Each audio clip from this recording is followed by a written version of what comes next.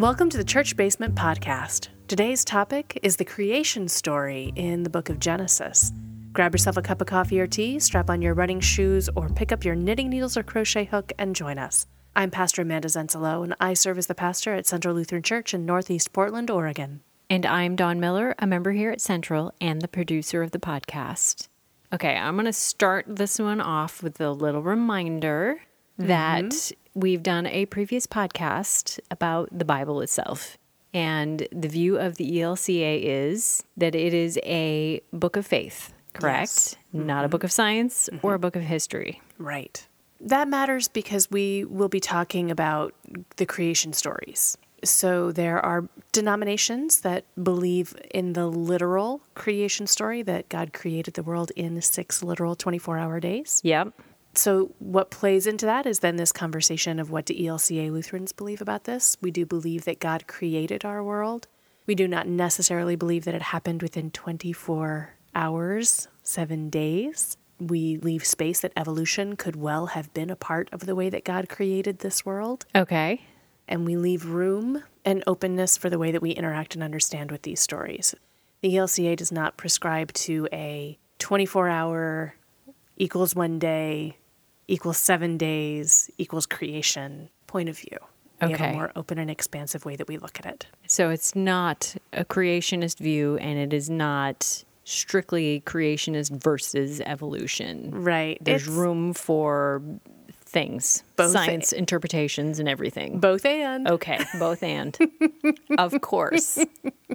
Now, that said, the other reason we're talking about the creation stories in Genesis is because they're going to be used in Central's worship services in the next couple of weeks for their Creation Tide. Yes. So every year, Central Lutheran does what is called a Creation Tide series, and where we focus on care for creation and our creation in our learning hours and in our worship services. So our learning hours, we'll kick off talking about activism as a form of mysticism. We're going to have a young activist who has been working on climate change issues and climate crisis issues for a third of his life. Wow. I believe that he's in his teens and is one of the many youth who have taken on this climate crisis as something that they are passionate about, knowing that they will be facing the impacts of it. Absolutely. And so we'll have one of those young individuals who will be a part of our learning hour. Be pretty exciting. Yeah. We will have animals come to worship with us for our annual Blessing of the Animals Sunday. Sure. And throughout all of this, our worship committee has really gotten excited about diving back into this season of Creation Tide and really developing the whole worship service around this concept. And so we are going to go off of lectionary. Which is unusual for this congregation. It's unusual for me as a pastor. I don't normally do this, but we're going to go off of lectionary, and we are going to use Genesis 1 and the story of creation as kind of our frame for the whole season. And our learning hours, there will be 4 learning hours focused on Creation Tide. There will actually end up being 6 Sundays focused on Creation Tide. 6 days of creation and 1 day of rest. We're going to go from there. Nice. Yeah, it'll be really good. Okay, so you're talking the Genesis story, and there are actually 2 creation stories in Genesis, correct? Correct, there are. So what are they and how do they differ? Well, you'll find them in chapter 1 and chapter 2 of Genesis. And just as a favorite video of mine says, Genesis means beginning. And you can find the book at the front of the Bible because to find it anywhere else would be rather confusing. That's correct. And we will link to that video for those it's really who are wonderful. interested. It's from Jelly Telly and it's fantastic. So the first 2 chapters of our scripture, and this is from the Hebrew scriptures, the Old Testament, some folks call that, we hear the stories of creation. The first chapter does the day-by-day story. Okay. That lots of folks really are very familiar with. In the beginning, God wanted there to be light and said, let there be light. And there was light. And it was good.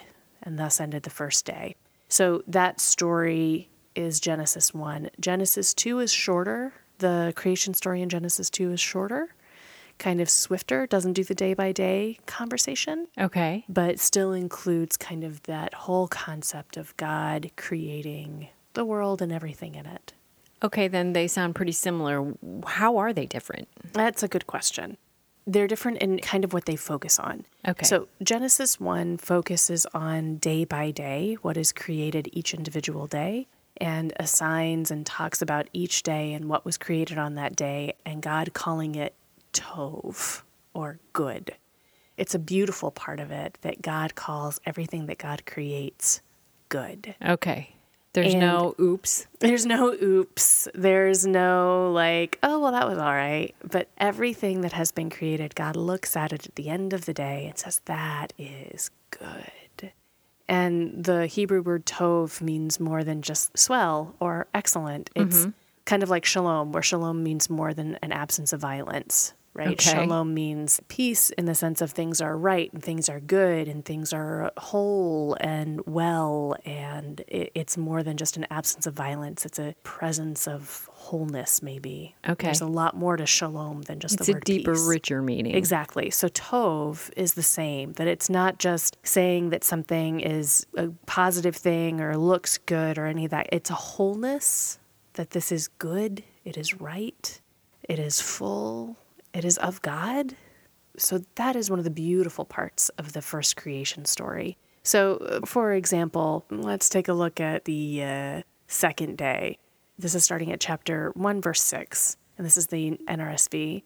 God said, "Let there be a dome in the midst of the waters. Let it separate the waters from the waters." So God made the dome and separated the waters that were under the dome from the waters that were above the dome. And it was so.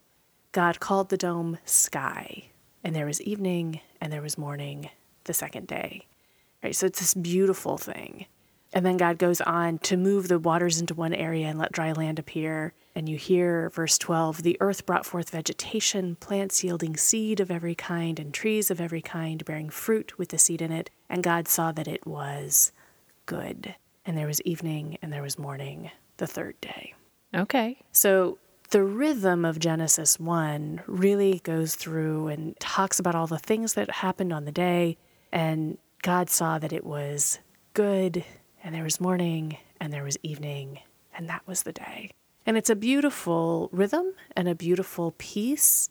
Each of the days then has a different thing that gets created on it. And on day 6, of course, humankind is created. And God then says to humankind, "Be fruitful and multiply, have dominion over the fish of the sea and the birds of the air and over every living thing that moves upon the earth. Raise beautiful plants, do all these things." And then on verse 31, God saw everything that was made, and indeed it was very good. And there was evening, and there was morning, the sixth day. So the first creation story really has this rhythm and this telling capacity that is beautiful. Well, it reminds me a lot of how they used to talk about Homer and the Odyssey and the Iliad being spoken first and then written down, in terms of the "it was good" being a reminder and a refrain to help you remember the pace of it and how it was verbal before it was written. Yeah, absolutely. Those kinds of tips for any orators or public speakers out there, you'll pick up to have that kind of a refrain. And there was morning and there was evening the fifth day, right? That kind of refrain really helps to remember a story. For some reason, we like that as human beings. It echoes in us and helps us to hold a story. Sure. And this is one of the great ancient stories. So then the beginning of chapter 2 is actually the seventh day, which is the day that God rests. And verse 3 of chapter 2 says, "So God blessed the seventh day and hallowed it, because on it God rested from all the work that was done in creation." And that's the end of the first creation story. Okay. And then chapter 2 starts with verse 4b with another account of creation. Any reason why? I'm sure scholars would have lots of explanations as to why. Okay. I'll be honest that I don't have that off the tip of my tongue. But I think for as many communities as there are creation stories. Sure. And the way that the world was created. And this part of the creation story doesn't have quite the same rhythm to it. This isn't the poetic version. This is more of like the prose version. Oh, so okay. if chapter 1 kind of has that poetry and the rhythm of the morning and the evening, and it was good, that kind of stuff, this is much more prose. So this is when we hear the story of a stream rising from the earth and God forming man from dust of the ground, and he breathes into the nostrils the breath of life, and man became a living being. And the Lord God planted a garden in Eden in the east, and there he put man whom he had formed. It's much more the prose version, the storytelling version of how humankind was created within this garden. And while we had God creates the male and female in Genesis 1, in Genesis 2 comes the story of humankind. Is this the rib one? Yep. Okay. Exactly. This is where the rib one comes in, that Eve was created from Adam's rib. And so people will talk about Lilith as being the first created woman. And people say that Lilith was the woman created in Genesis 1 and Eve was the woman created in Genesis 2. Fascinating. And chapter 2's creation story is where we get the Garden of Eden and the apple and the snake and all of that part of our story. So I'm fascinated, and you may not be able to answer this, but it's like you get the giant overview, day by day, big swath of the wonderful things that God has created. And chapter 2 is, here's some specifics on what I did with the earth on that one day and with the humans. Not necessarily. Kind of. I mean, I think when I look at it, and people can absolutely disagree with me 100%, but if I really think of it as chapter 1 is this poetry style, big picture overarching. Because when you're starting with Let There Be Light. Right. Maybe if I think of it as like telling a child their story. Okay. Right? So God created everything in this entire world. God made the sun and the moon and the stars, and God made the trees and the cicadas and all of that. And God made you. You were created when your parents decided that they wanted to raise someone that they loved very much. And then going into the creation story of the individual rather than the creation story of everything. And so we go from the creation story of everything to the creation story of humanity in some ways. Oh, man. And people love to talk about that apple Oh, and the snake. Are obsessed with it.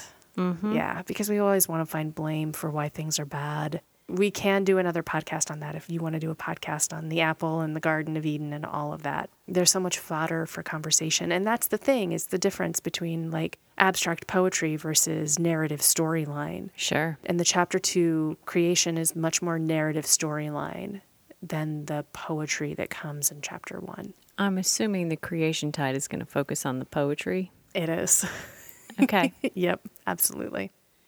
I'm also fascinated that people tend to pull a mix of the two. Often when you have a couple of different versions of things in the Bible, they'll fixate on one and conveniently forget the other one is there. Right. Or they'll just mash them together in Sure. like early version mashup kind of stuff.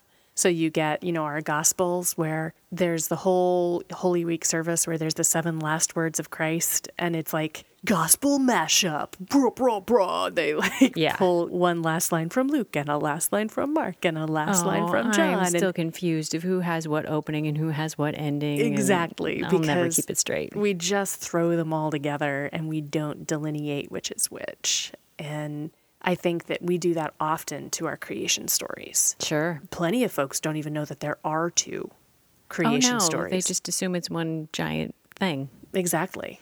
But they are 2 separate stories that complement one another and have very different feels to them. Okay, getting back to the one about the days and the day of rest. Yes. Is this where the commandment comes from about the Sabbath?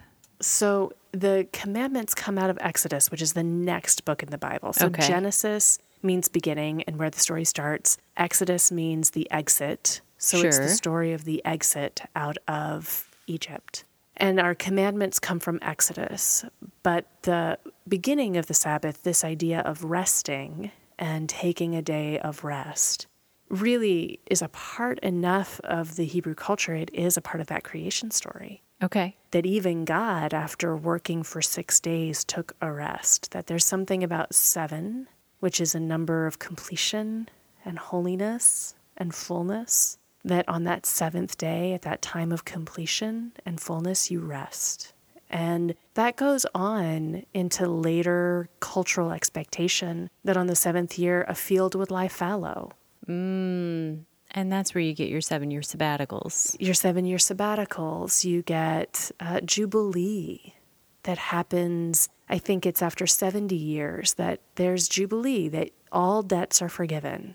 And all land goes back to its original owner, and you start over. You stop the kind of punitive holding over a family or holding over a culture. And so this idea of Jubilee is pretty outstanding. And heavens, what a difference it would make in our world if we would practice it. Sure. Right? To actually have true forgiveness. Yeah. And Sabbath rest was really about letting everything rest, letting the animals rest, letting the humans rest, letting the land rest, letting everything just be for a day or be for some time without having to produce and having to create and having to be useful, but simply to be. Something that is absolutely counter to capitalism and everything that we have going on in North America at this time. Absolutely. We touched on that with our vacation podcast not long ago. Exactly. Yeah. So where the commandment for Sabbath doesn't come from Genesis, this whole creation of a day of rest did happen here in this passage. Excellent. And is modeled by the Creator. Who took time themselves. Mm-hmm. Okay, this is going to bring me to my last question. Mm-hmm. Do you have a favorite, either to hear or to preach upon? It's a great question. I think I really like the Genesis 1 to teach from.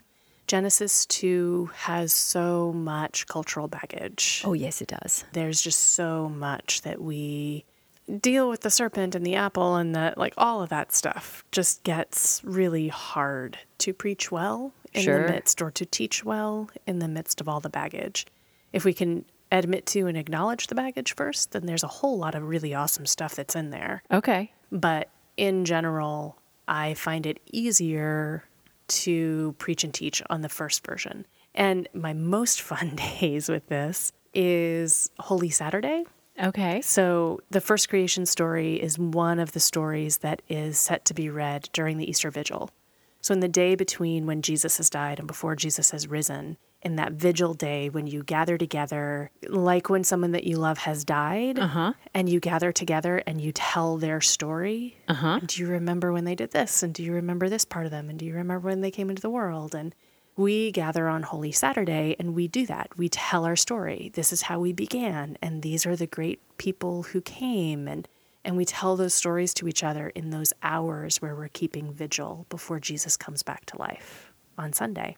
So it comes up every year in the lectionary in that instance. It does. It absolutely does. And we have a lot of fun with Holy Saturday here in this congregation. And throughout my ministry, I've always done it this way, where Holy Saturday is a day for the kids. Because they can't make it to worship Thursday or Friday night because they go to bed before services start. They certainly should. And the traditional vigil, they should also be in bed before they get there. But I want a day where the kids get the stories, so they aren't going from the parade on Palm Sunday to the parade on Easter. I want them to hear the stories. Okay. And so we have this day on Saturday where then we tell the stories. And the creation story is one of my most favorite to do with them, because what we can do is we can have props and we can be animals. And, nice. And we go through each day like, okay, on the first day, God created the sun. If you were the sun, what would you look like? And if we have costumes or props or how would you sparkle or all that kind of stuff. And the kids get to play with that. And then what kind of beasts of the air would you be? And what kind of beasts of the land would you be? If you were a plant, what would you look like? All with the consistent then refrain of, and God good. saw that it was.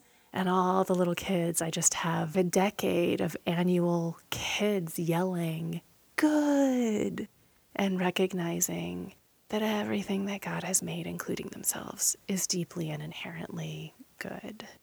Oh, that's wonderful. And so I would say that's my favorite. I love doing that. It's a great time. Excellent.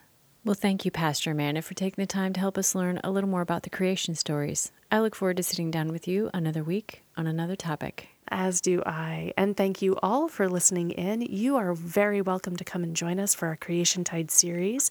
It will kick off on September 15th and run for the following 6 weeks. If you want to bring your pet for an annual blessing of the animals, please feel free to join us the first Sunday in October. And if you're not listening to this in 2019, don't worry. The first Sunday of October every year is when we welcome animals into our midst for a blessing. So mark it on your calendar and come to join us. You can learn more about all of this and more at centralportland.org. And if you'd like to reach out to us and ask your questions, feel free to do so at podcast@centralportland.org. Until we are back in your ears again, remember, God loves you no matter what.